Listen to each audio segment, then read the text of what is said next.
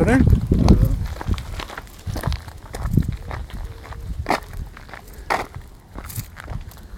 I'm walking home.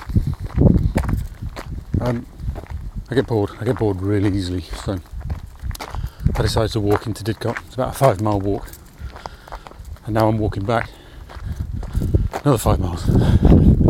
So I'm about 3 miles into it. I'm walking up a place called the Winnoway, which is like a track that takes you through a field, and there's a couple of houses that live off the side of it.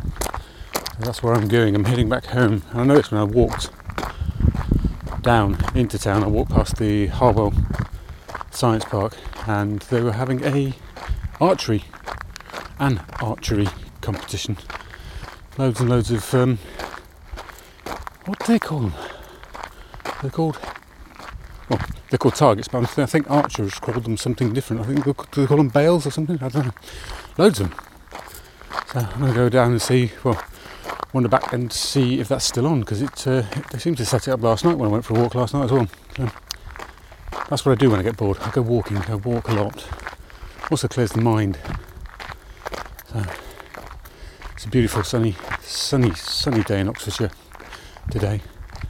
So I'm going to stop recording and carry on walking. I hope you're all having an equally fabulous Sunday.